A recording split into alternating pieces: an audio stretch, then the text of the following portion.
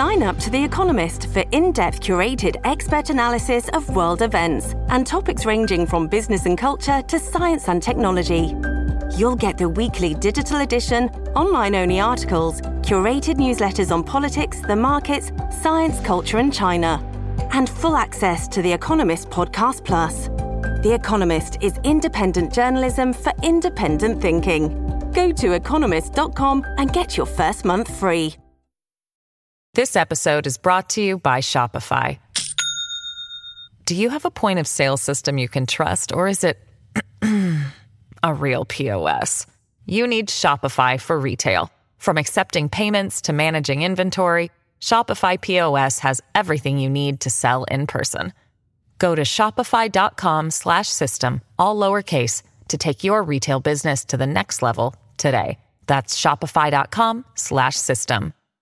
Hello, everybody. This is Marshall Poe. I'm the editor of the New Books Network. NBN listeners like to read books and buy them. So we thought we'd tell you that right now, our friends at Princeton University Press are having a remarkable site-wide sale. You can get 50% off books, including ebooks and audiobooks, with the code 50, F-I-F-T-Y, at checkout until May 31. You can save some real money on Princeton University Press books. I encourage you to go there and check it out. Welcome to the New Books Network. Welcome to New Books in European Studies. I'm Tim Jones, and my guest today is Bruno Amable, co-author with Stefano Palomborini of The Last Neoliberal, Macron and the Origins of France's Political Crisis, published on March the 23rd by Verso Books. It's often said that in 2016, Emmanuel Macron came from nowhere to create a political party out of nothing, and he rode an insurgent campaign to win the French presidency just a year later. In fact, as this book makes very clear, Macron and his party, La République En Marche, came from a historically rooted somewhere and something. That is, from the wing of the French centre-left that had been trying and failing for 3 decades to hang on to working-class voters with socialist aspirations, while at the same time appealing to professional metropolitan liberals committed to the European Union and its single market. In 2017, Macron abandoned this project and made a pure pitch for voters who wanted both intensified European integration and reforms to France's labour and product markets. Thanks to Marine Le Pen, he won, but as Professors Amable and Palomborini point out, this liberal, pro-EU, pro-reform vote is too small to provide a sustainable winning coalition. If neoliberalism is to endure, they say, it must create its own social base. Bruno Amable is Professor of Economics at the University of Geneva. His research focuses on varieties of capitalism, their distinct institutions, and how these influence innovation, industrial organisation, and productivity. Bruno, welcome to the podcast. Thank you. You published The Illusion of the Bourgeois Bloc in French in 2017. Is this essentially an English translation, and what was the process that led to this English version in 2021? Actually, there are 2 versions of the French book. We published the first version in 2017 before the election of Macron. And then we wrote an extra chapter after Macron was elected, and that was the second French edition.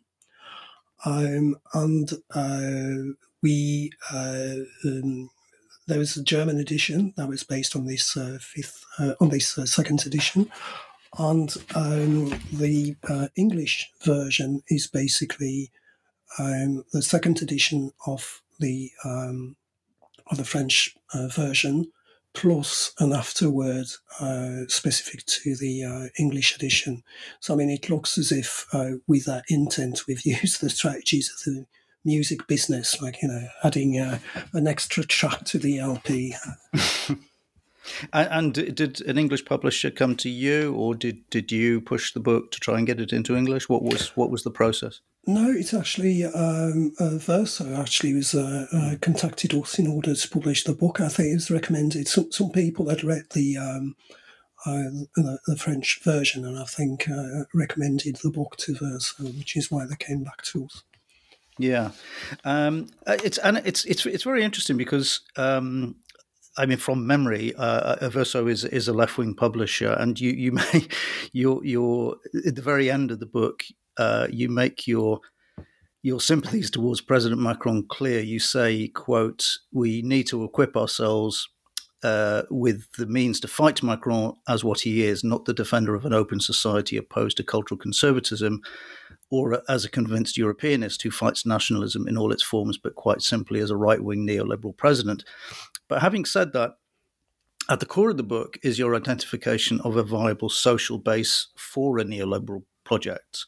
And this idea of the bourgeois bloc. Could you talk us through the broad thesis of the book, and then we'll get down to some of the detail? The broad thesis of the book is that Macron is the end of an attempt at building a totally new strategy, political strategy, in order to implement a neoliberal transformation of the French socio-economic model. And this is a very old project, as the book documents it. So the traditional political actors like the Parti Socialiste and the different conservative coalitions had more or less half-heartedly tried to implement this strategy, but it didn't work until Macron is there. And the political strategy is based on a specific social base, which takes the more affluent part of two different social alliances that were opposed in a way still are before Macron, but they don't exist as such any longer. What we call the right bloc, the social base of the conservative coalition, and the left bloc, that is the social base of the left parties. And if you take the more the better off parts of these two coalitions, there is a possibility to have a social base that would be in favour of implementing this neoliberal transformation of the socio-economic model. Yes, but I think you also imply it in the book. You may even say it, but I guess there are two possibilities to sustain a bourgeois bloc. One would be, and you do say this very clearly. You say one is sort of to encourage abstention among working class voters, but the other one is for the neoliberal reforms to have been seen to have worked in terms of generating economic growth and jobs, if not job security.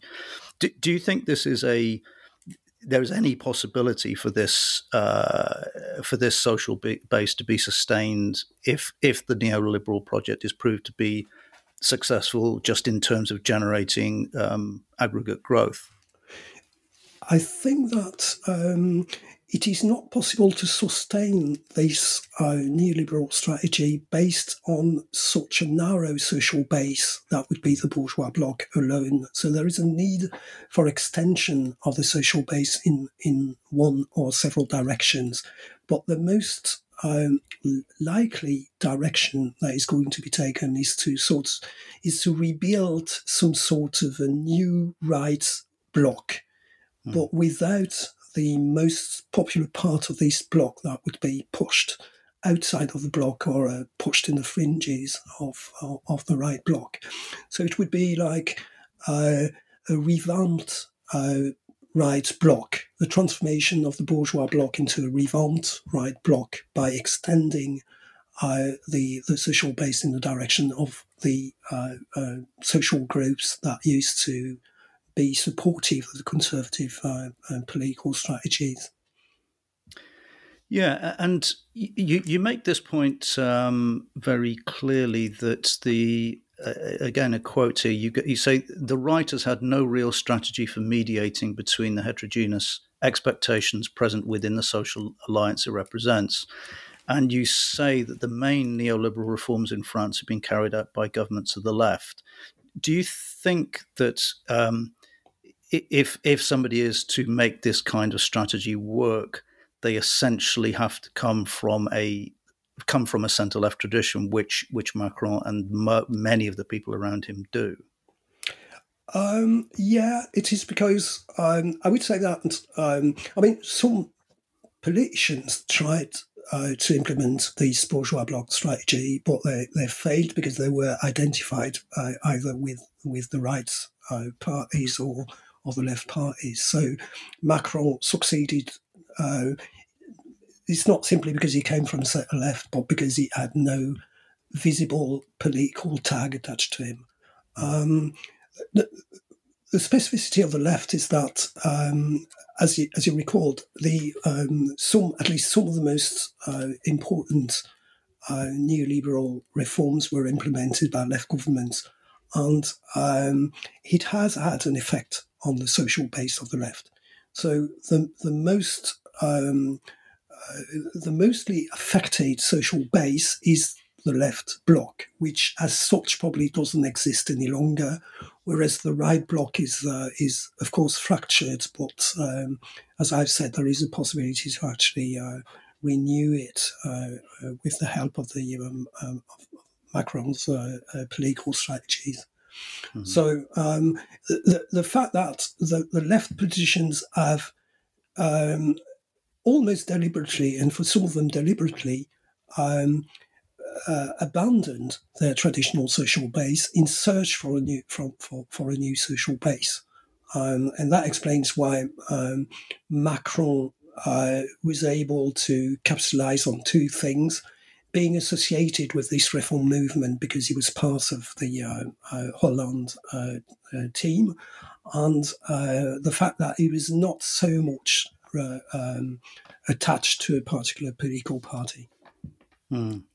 Well, a really interesting part of the book is the history of the Parti Socialiste, and particularly the second left, which you identify, going back a long way, as really, I suppose, the tradition from which Macron came. Can you talk us through that history and the tensions that it caused inside the centre left, essentially over 3 decades? I think in order to properly understand it, you probably would have to find the roots in the interwar period. But going to the post-war period, the political institutions of France made it possible for a non-communist left, as was the traditional denomination of the time, for a non-communist left to not accept the political alliance with the Communist Party, which at the time was a very significant and a very important party in terms of the number of voters.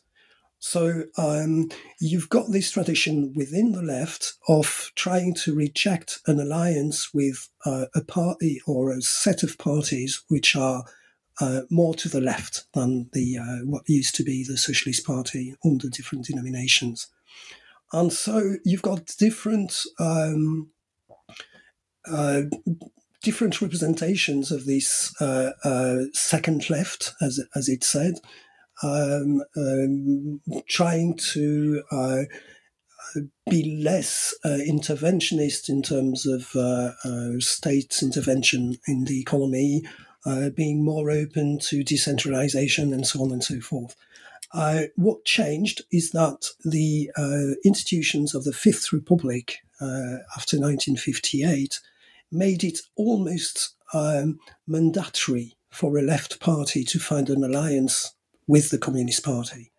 So the second left was more or less compelled to accept this alliance with the Communist Party, but a sizable part of the Socialist Party was still thinking that one day or another it would be possible to actually get rid of the Communist Party and have an alliance, and an alliance would be found in the centre and probably in the centre-right.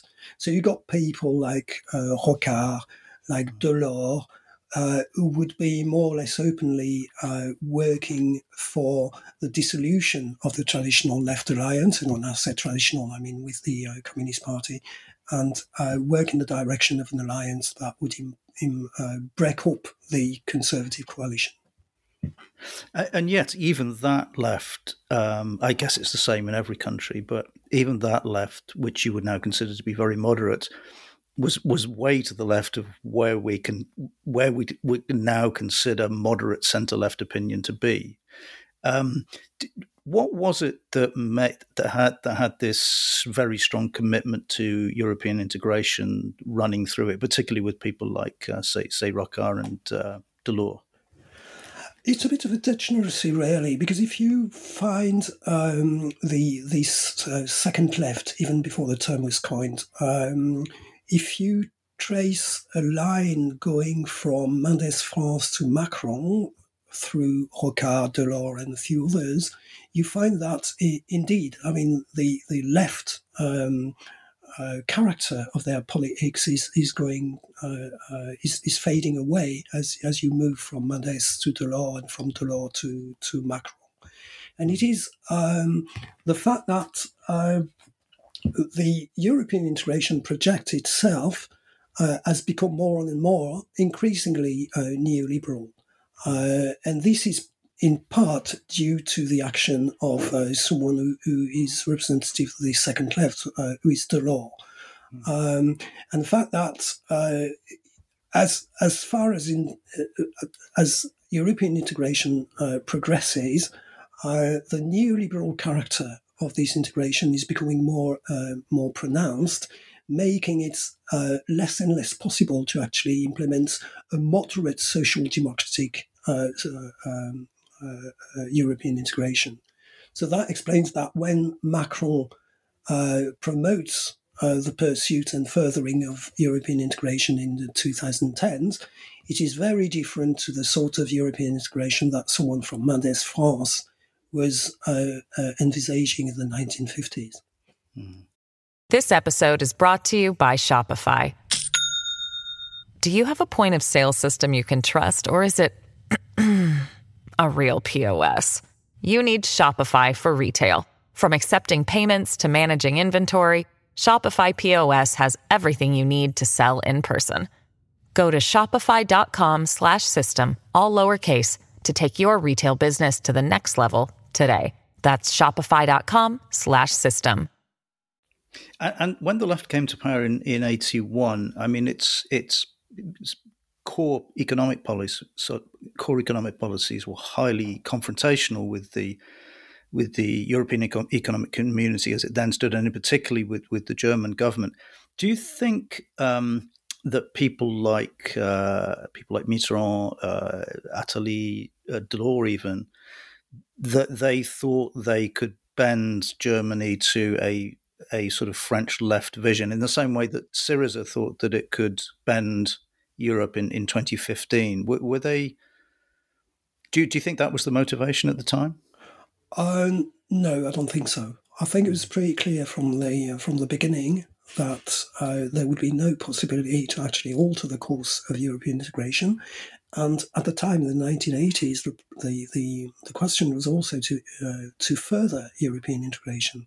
And that is what Delors achieved when he was president of the European Commission. I mean, a large part of the European integration process that we have started in the 1980s with the actions of Delors, European monetary integration, the single market, and so on and so forth. I mean, all this, including freedom of capital movement, all this was decided in the 1980s, implemented in the 1980s, and was due to the action of Delors when he was at the head of the Commission.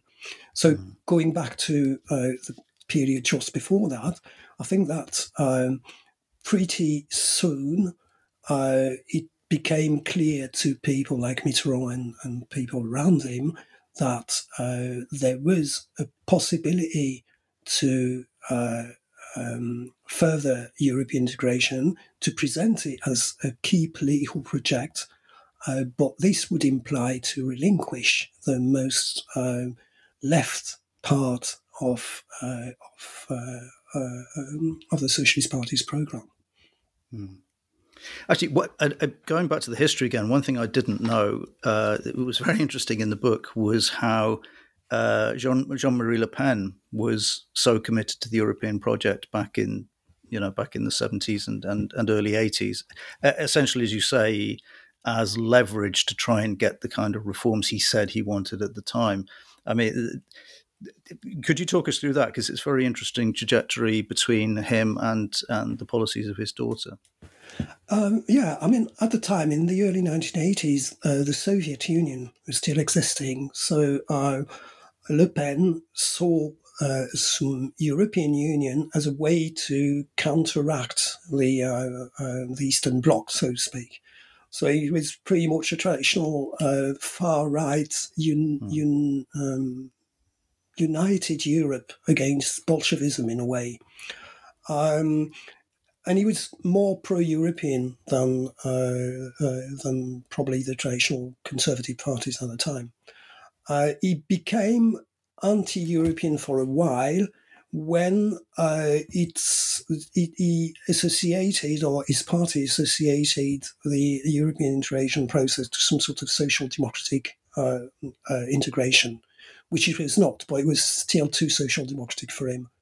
And then the National Front switched to, opportunistically really, to an anti-European integration stance, which the party renamed Rassemblement National recently, again abandoned, because the party now is in favour of keeping France in the European Union and keeping the euro as a currency, etc. So I mean, there is no set position being for or against the European Union. If you look at the National Front, they're going to be very opportunistic in trying to present themselves as pro or anti-European Union. And it has to do also with the type of social basis that they're looking for. When they were trying to expand their social base in the direction of more popular classes, who are not particularly fond of European integration, then it was instrumental for them to adopt an anti-European integration position. Nowadays, what they're trying to do is probably to envisage some sort of an alliance of the right, an alliance with the traditional conservative parties, and they are more actively looking for a social base going in the direction of small entrepreneurs, even moderately well-off people. I mean, not specifically the popular classes, which they think are no longer an area where they're going to expand their constituency. So, I mean, they're switched back to a more traditional neoliberal position, and they're trying to appeal to a constituency which is more in favour of business and business within Europe. Yeah, that is an interesting development, isn't it? I mean, what will happen to that working class vote that they've been relying on for the last 20 years in that environment? Well, it's funny because it seems as if they take this electorate for granted. The next election is going to tell us whether they're right or not. But they seem to make the following simple calculations, which is to say, we're going to appeal to these aging, traditional working class on account of our position with respect to immigration. And we are going to appeal to the more middle-class business type of constituency with our opening towards business and towards European integration. So they're probably trying to think that it doesn't matter what they present as a position regarding Europe. The traditional working class that votes for them, they are still going to vote for them because their image as an anti-immigration party is so strong. Mm-hmm. Do you think this opens an opportunity for a more traditional left party to try and dig into that disillusioned Rassemblement National vote? It would, if it's a question of priorities, really, with the electorate. Is this electorate more concerned about anti-immigration statements, or is it more concerned about the preservation of the social model? And it's both the tactical and the strategic question, and it is a tactical question with respect to the type of themes that are put forward in a campaign by a left party. If they insist on things like the defense of the social model, public investments, public infrastructures, and so on and so forth, there might be a possibility to gain, or at least to separate part of this popular electorate from the Rassemblement National vote. But if the campaign is oriented towards themes which are not specifically focused on this social welfare, social investment, and so on, then it will be extremely difficult for a left party to actually gain an electorate with this part of the Rassemblement National social base. Yeah, are you getting there? I mean, you early on in the book, you have this very strong criticism of a piece written by the Terra Nova think tank, which sort of gives up on the traditional working class vote and says that the left should be more oriented towards questions of culture and identity. Is that what you're getting at there, that would be a mistaken strategy for a party of the left? Yeah, I think that is the strategy of the Socialist Party, and look where they are now. I mean, they're just, very unimportant, not even allies of Macron. So, I mean, they've almost vanished. So when the left parties do not support the expectations of their traditional social base, I mean, it's no wonder that they actually lose the support of this social base. Yeah. Yeah, I'm sorry, I've taken you away a bit from the book here, which is because it was so interesting. But I'll come back to probably the key theme, which is this, and I'll quote you again here. Macron's project can be summarized as using the support of a social base united around continued European integration in order to drive neoliberal reforms that are far from unanimously supported even within this same social base. And we've touched on it a few times here, but this idea of Europe as an issue being weaponized by various sides, including the FNRN, including the right of the PS.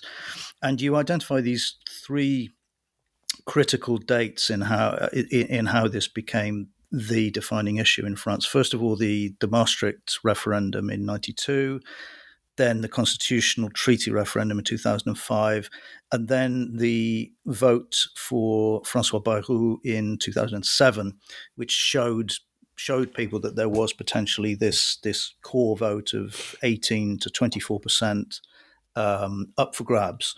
So could you talk us through that narrative? The fact is that the 92 Maastricht referendum was important in splitting the left bloc. It was, as you know, the result was very undecided until the end. I mean, it could have been, it only won by a narrow majority. But what the Maastricht referendum did, was to split both blocs, actually, but certainly the left bloc more seriously than the right bloc. And it became more apparent when the constitutional treaty referendum in 2005 was proposed, where I think the rupture, not only of the social base, the left bloc itself, but the rupture within the Socialist Party was more serious.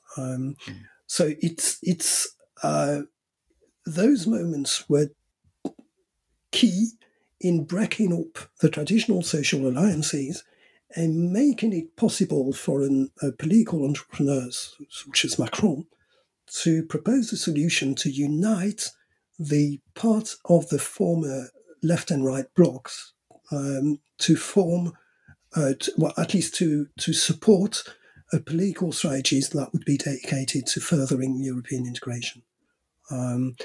And the issue of European integration was so important in 2017, precisely because it was a way to consecrate, in a way, the alliance of the social groups that used to be part of different social alliances until then. And my prediction would be that for the next election in 2022, probably the European integration issue is not going to be as important as it was in 2017, because the breakup of the traditional alliances have been achieved.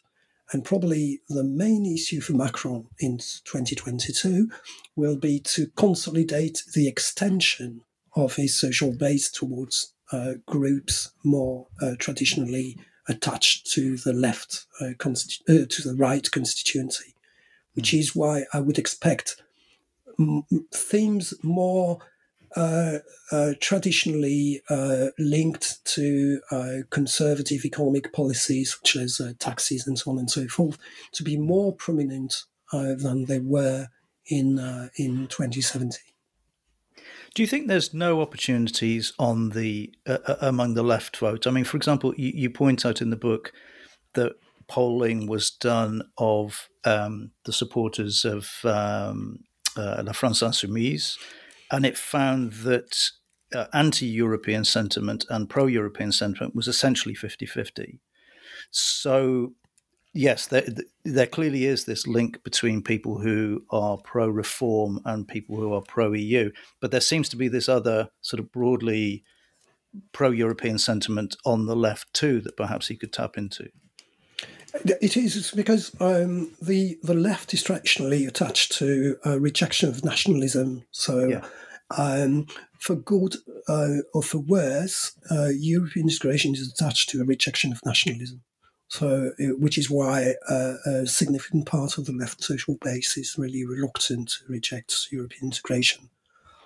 Although they would readily reject the neoliberal transformation, which is related to it. So, in a way, maybe it's an opportunity for a left party such as France Insoumise that Macron is going to be less reliant on European integration for at least it's what I expect for the 2022 campaign.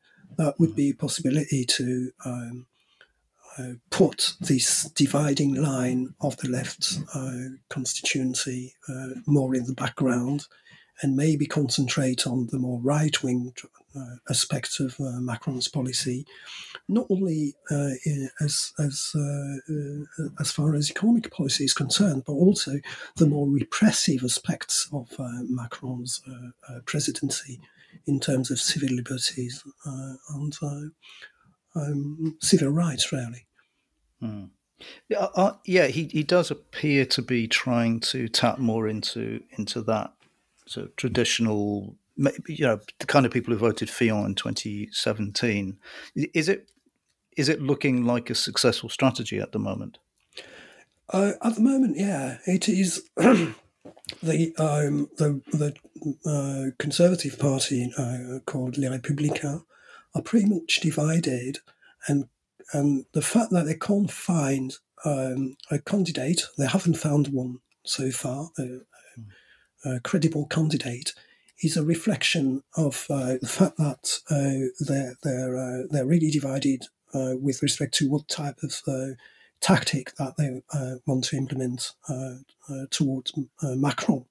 Either support him more or less directly or more or less openly, or trying to compete with him and propose a candidate, maybe with the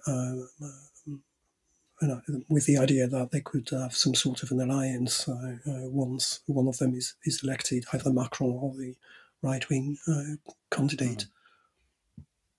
And on the left side, I mean, it looks like we're starting to see the emergence of Christine Taubira, perhaps as the candidate of the centre left. Do you think she is the kind of candidate who might be able to reunite the centre left and the far left in a way that we haven't seen since for a long time?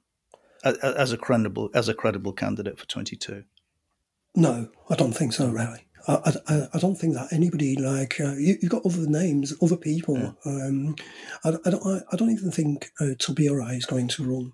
Right. I think that the person at the moment who seems to be more willing to go is the mayor of Paris, Anne Hidalgo.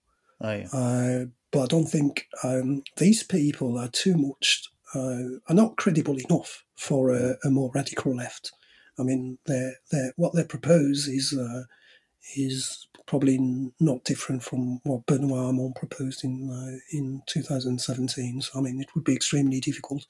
They would appear, and I think they are in reality, they would appear as some sort of second class allies of Macron eventually. Yeah. Well, I mean, a lot of the Macron reform agenda has been put on ice because of the pandemic. What would your expectations be for what a second term would be like once we're on the other side of the pandemic? I think the big part of their neoliberal program would be to dismantle the social model, the welfare institutions. And in fact, you've got hints that they are going to do that because they want to push already now. They want to push forward the reform of unemployment benefits, and they want to pursue the reform of the pension reform, which, as you say, has been put on ice because of the position, really, not simply because of the pandemic. So I would say that the next big part of the second term of Macron would be to further and probably finish the radical transformation of the welfare state in France. Yeah. Well, and that brings me to my last question on the book, which is, I don't really understand the title in English because you've just described something that suggests a continued neoliberalism, and yet he's called the last neoliberal. That's because if you go back to the introduction, we proposed three archetypical model of socioeconomic model, and the neoliberal model would be the one that would be based on this sort of narrow social base. In a way, is the last neoliberal because we think that the furthering of the neoliberal transformation of the socioeconomic model in France, but probably in other countries as well, is going to be based on a broader social base than strictly the neoliberal support groups. So he might be the last neoliberal in a way that he was elected in 2017 as having a project that would be strictly reliant on this rather narrow social base. But furthering the neoliberal project would probably imply a crossover to what we called the illiberal, it's not a terrific name, but the illiberal project. So, in a way, I mean, there is a political necessity for politicians who want to implement a neoliberal project to actually cross over to these authoritarian, illiberal types of political strategies. Right. Okay. Well, to close, I ask all my guests to choose a book to recommend to listeners. What have you chosen and why? So I've chosen a book which so far hasn't been translated into English as far as I know, but which might be, hopefully in the future, by my colleague at the University of Geneva, Cédric Durand. So he published a book called in French Techno-Feudalisme, which I think can be easily translated into techno-feudalism. And it's an interesting analysis of the digital economy. What it does, the type of ideology that it is based on, and the fact that it won't fulfill the promises of liberation that some of the propaganda around it is advertising. Okay. Well, thanks for that. And today I've been talking to Bruno Amable about The Last Neoliberal, Macron and the Origins of France's Political Crisis, published on March the 23rd by Verso. Bruno, thanks again for coming on. Thank you. Thank you very much.